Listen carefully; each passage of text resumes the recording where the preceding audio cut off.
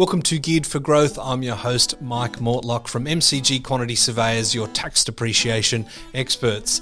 Today I'm speaking to the amazing Sanders Muleya, who left his home country of Zimbabwe with only $50 in his pocket, chasing a better future for him and his family.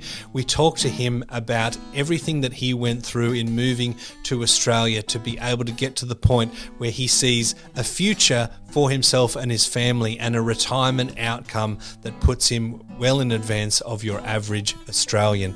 It's an amazing insight into how, with the right plan and the right dedication to the strategy, you can achieve financial freedom and wealth through property. Sanders shares a really open and honest conversation about the mistakes he's made, the lessons that he's learned, and how he helps property investors achieve their investing goals today. It's an awesome interview, which I'm sure you will love. Here's Sanders.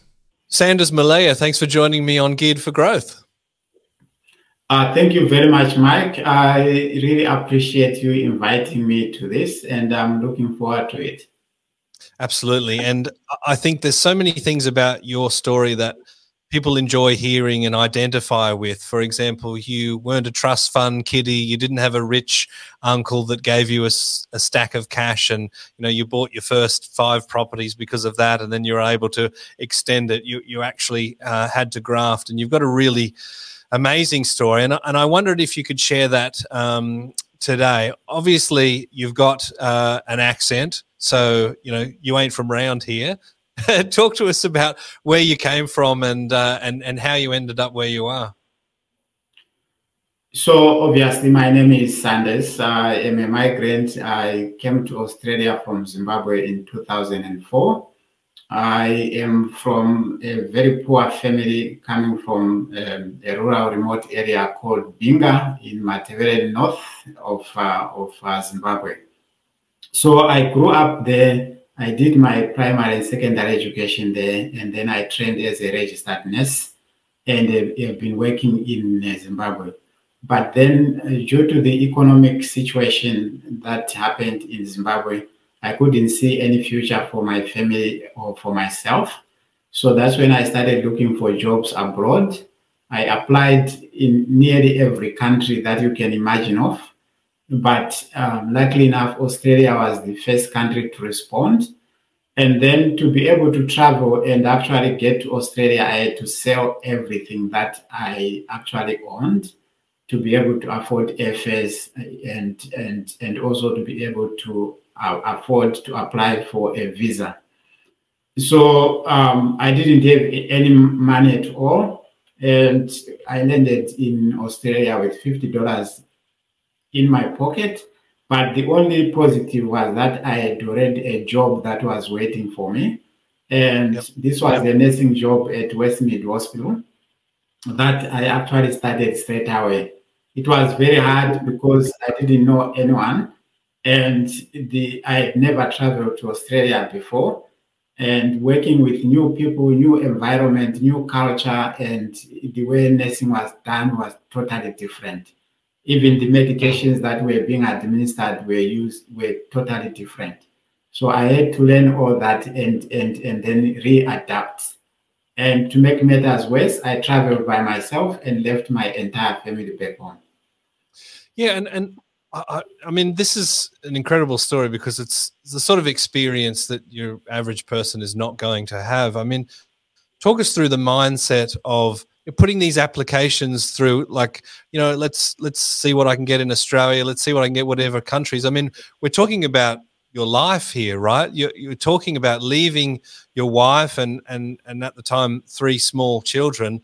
How dire was the situation that you were sort of going, all right, I'm casting this net and I'm just going to get out and I'm going to rescue the family from a future that I don't see any value in? Look, Mike, truly speaking, I never thought of living in Zimbabwe. I never dreamt of working abroad because Zimbabwe was the bread basket of Africa. It was one of those countries that every nation admired and they wanted to visit. Yep. But somehow, if things are not working and you realize that this is the end of your future and the end of your family, that's when you think of new ideas and look at what the possible solutions are. So I knew it was a hard task to do, but it had to be done if I were to secure a better future for myself and my family. So I didn't care where this was taking me as long as it could solve what I needed to solve at that particular time. Mm. And, you know, sometimes when your back's against the wall, it forces you to work hard to get what you want to achieve. But, you know, we're talking about you being millions of miles away from your family in a country where you don't know anyone. You've got this job, right? But you've got this incredibly strong mission to succeed and to grow some wealth. So at the very least, you can afford a plane ticket for your family to come over. But how did you begin? Like, I'm imagining you were so driven to achieve this goal. But how did you begin? You know, from working in your with your nursing salary to start investing in property to the point where you could see some traction.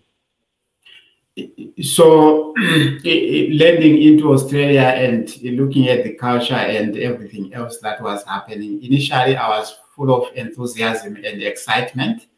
But once I realized what it meant working as a nurse and what it meant for my retirement, because when I realized that I don't have any social networks that I used to have back home, that's when I realized that the future was not what I thought was actually going to look like. So for me, I kept on dreaming. So I said, what else can I do to make my life better? So I then, number one, I looked at doing more educational degrees in nursing. That was option number one. Mm-hmm. Number two, I looked at getting multiple jobs. And then number three option was to look at what investments are around there. Yep. So obviously, I didn't choose option number one, which meant getting more degrees, but I chose option two, where me and my wife had two jobs so that we could earn more income and be able to buy a family home, which we did in our first 2 years into Australia. But then I said, what about option number three? So option number three was to get educated around property investing. But before I did that, I jumped into doing the investments and actually made costly mistakes, which I then corrected by getting educated. So I suppose the nursing job was enough for you to support yourself in Australia and bring the family over. But you're kind of thinking, look, here we are on the other side of the world.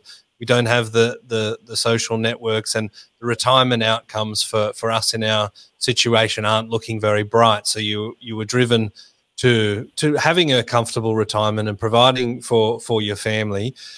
The first investment you got wrong, and you've made some mistakes along the way. Can you highlight some of that for us? So what happened with the first investment is that it was actually I attended a birthday party that I was invited with one of my colleagues at work, and they were all talking about investments, and I said, "Wow, this sounds interesting." I sort of have got knowledge around that, but truly speaking, the next day or two, I walked into a suburb that I didn't know. I didn't know what I was doing. There was no research done, and I bought a property that was 100K above market value, and the rent was not enough to cover anything. And then it was cross-collateralized with my first home. So I didn't know this. I was just doing it because I truly had no knowledge about what I was doing. But because I was passionate for property, I only realized when I was attempting to buy property number three, when the bank said, look, Sanders, you are overstretched, you can't borrow anymore. And for us to give you more money, we need to value both your properties. I said, what? Why are you doing this? These are two independent properties. They said, no, they are cross-collateralized. So we can't give you any more money. You have actually lost money. And the rent is not enough to cover anything. So that meant I needed to work more. I need to get a second or third job. But I said, probably let me see what I can do. So then that's when I started educating myself. And fast forwarding to today, I mean, you've got resources around, buying 10 properties in 10 years and having the retirement outcome that you chase. But your situation is quite representative of a lot of people that invest in property and they get stuck to the point where they can't grow the portfolio. What did you do to overcome that hurdle? So to overcome that hurdle was, number one, was to sell that investment so I could start all over again. And then I lost $30,000 on the way, which was okay. I actually had no other option.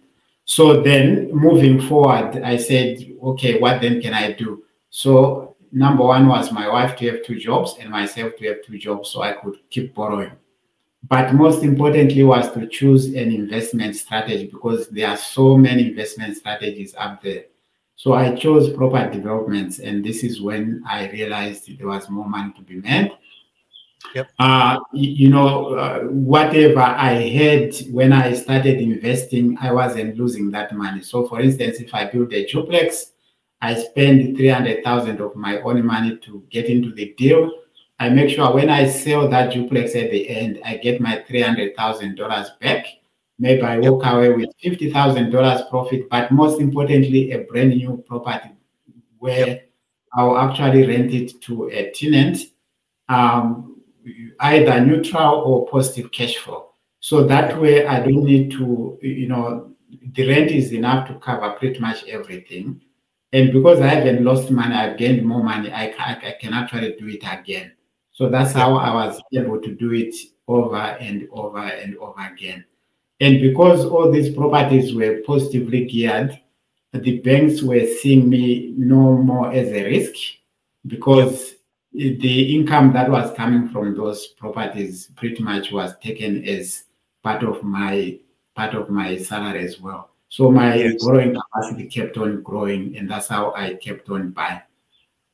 So you referenced 300K to get into this deal. I mean, how did you amass the finances to be able to do that? Was it equity in your own home? Was it just a matter of, I suppose, the 4 jobs you had between your wife and yourself that you were able to be frugal and to save? How did you get to that point? The Geared for Growth Property Investing podcast is presented by our business, MCG Quantity Surveyors. If you're an investor or a property professional looking to get the best tax depreciation deductions for yourself or your clients, please get in touch with us at mcgqs.com.au. It's our mission to help as many property investors as we can to maximise their claims and maximise their property education as well. So that's a very good question. This is what I always tell my clients, that you can work 24/7, you can have 5 or 10 jobs, but saving money is never easy. Yeah. Okay. So people think maybe by having more jobs, that's when you can actually prosper. Until you have got a plan, the money will just come in one pocket and disappear in the other. And the more you save money, some things that pop up and you end up using it. So number one is having that strategy to say, this is what I want and how badly do you want it? And then coming with a plan. So for me to come up with that 300K, I used the equity in my own home. So the home where we live right now, I have not sold it. Since 2004, we have used the equity from this home to buy 5 more properties. Because for me, I would rather own 6 properties than owning one where I can't even sell it, because if I sell it, where do I live? Yeah, exactly. But then if I own 6 properties in total, even if my debt has actually gone up higher, all I need to do is sell 2 of those properties, pay off my home loan, and I still have got another 2 investments sitting there. So that's how I actually made the breakthrough, by using equity in the existing properties, and I kept on recycling that for the other investments. Yep. And you mentioned before that you were looking at positively geared assets that essentially added to your salary on paper. Was that a strategy from the beginning, or did you sort of realize after the duplex development that this is actually very attractive to the banks and will be likely helping me to progress rather than holding me back with negatively geared portfolio? I think the key there was getting educated, because I learned how the banking system and funding works. Yep. So I knew exactly what I was actually doing. And by looking at all the different strategies again, I was looking at a strategy where, number one, I don't need to lose what I already have. Yep. So, that's how I actually prospered. Because if you don't know the banking system, if you don't know how the property cycle or the property market works, then you are likely to actually make further mistakes. For me, it was, I've done one mistake and I don't want to do another one again. Yeah, yeah. Some expensive lessons, but lessons nonetheless, right? Yes. So without making mistakes, you never learn. So to me, it wasn't a mistake. It was a stepping stone. Yep. And did you continue with the duplex or development style strategy with building the portfolio, or did you deviate from that to get to where you are now? So now I'm actually mixing it up. So it's not only duplexes. It could be 3 townhouse development. It could be 4 townhouses. It could be 6 townhouses, or it could be an existing house where you need to build 2 or 3 at the back. Yep. So it could be a house with a land subdivision. So I'm now mixing it up, but however, the strategy hasn't changed.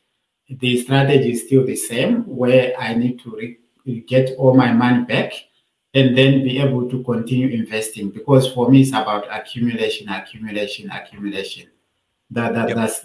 what my strategy has always been.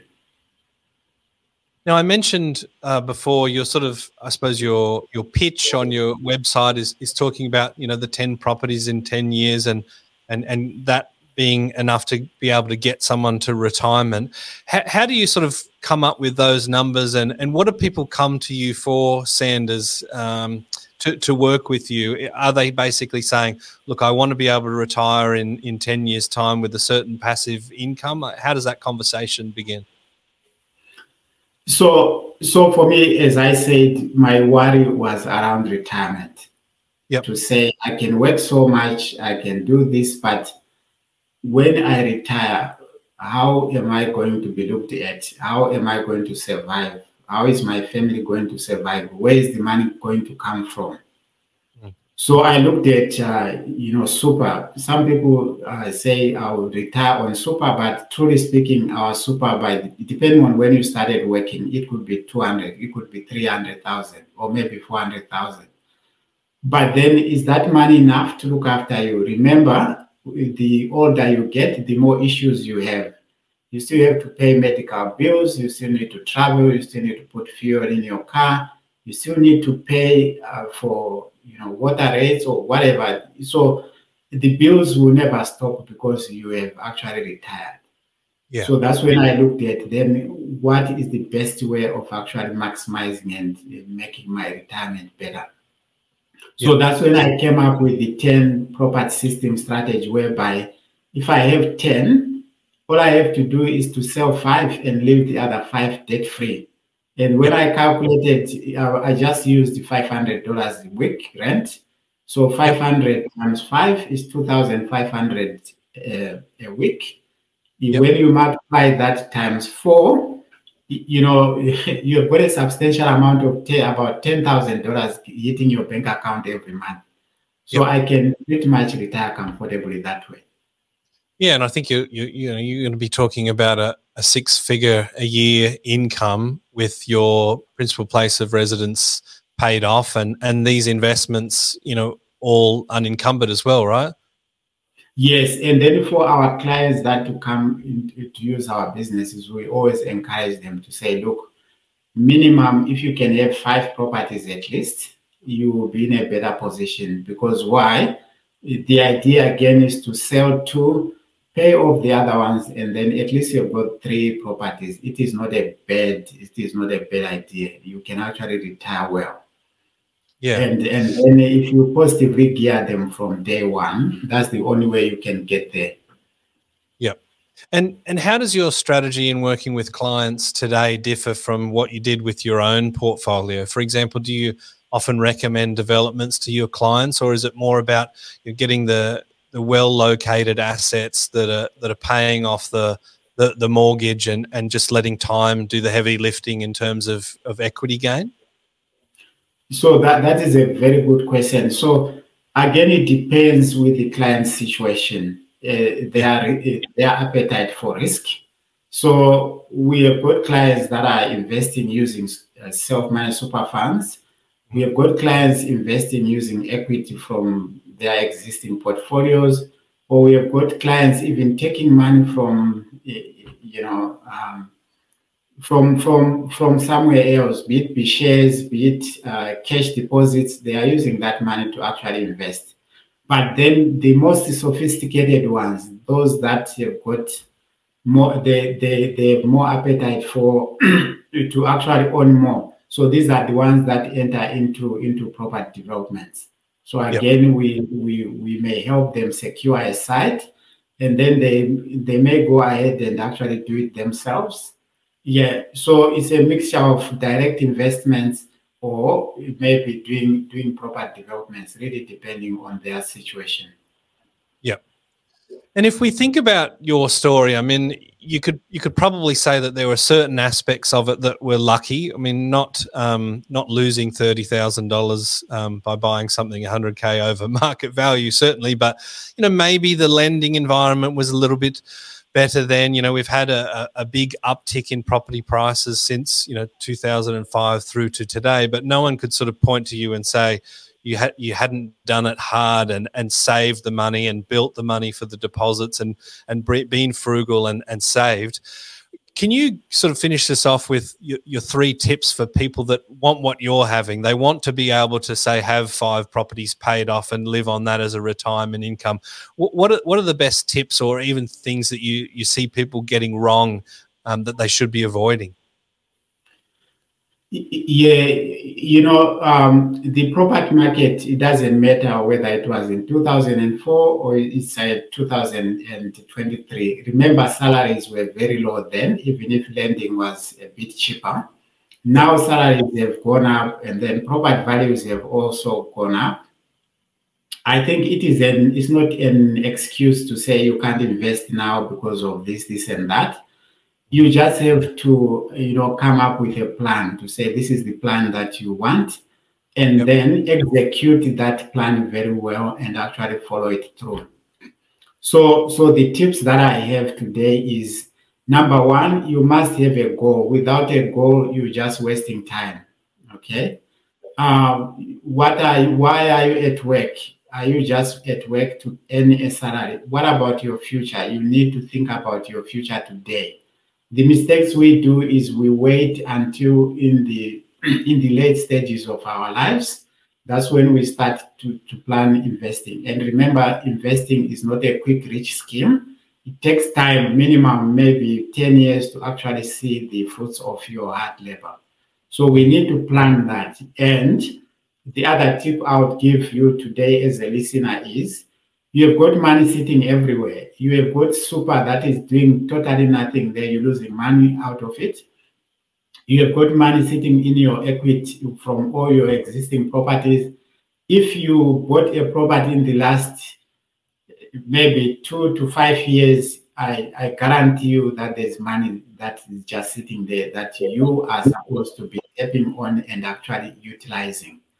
And then you need to engage professionals that know what they are doing. That way you mitigate a lot of risk, and you can actually progress quicker because they can hold your hand. You avoid all those costly mistakes that everyone else does. And then, you can own the 5 properties that we are talking about. And it's not hard to actually get to the 10 properties, of which all that information has been well tabulated in my book, The 10X Property System, because I knew there are people out there who want to invest, but they've got problems, they've got issues that they can actually avoid. So I put that into pen and paper and said, if some people can read this book, maybe they don't have to go through what I actually went through myself.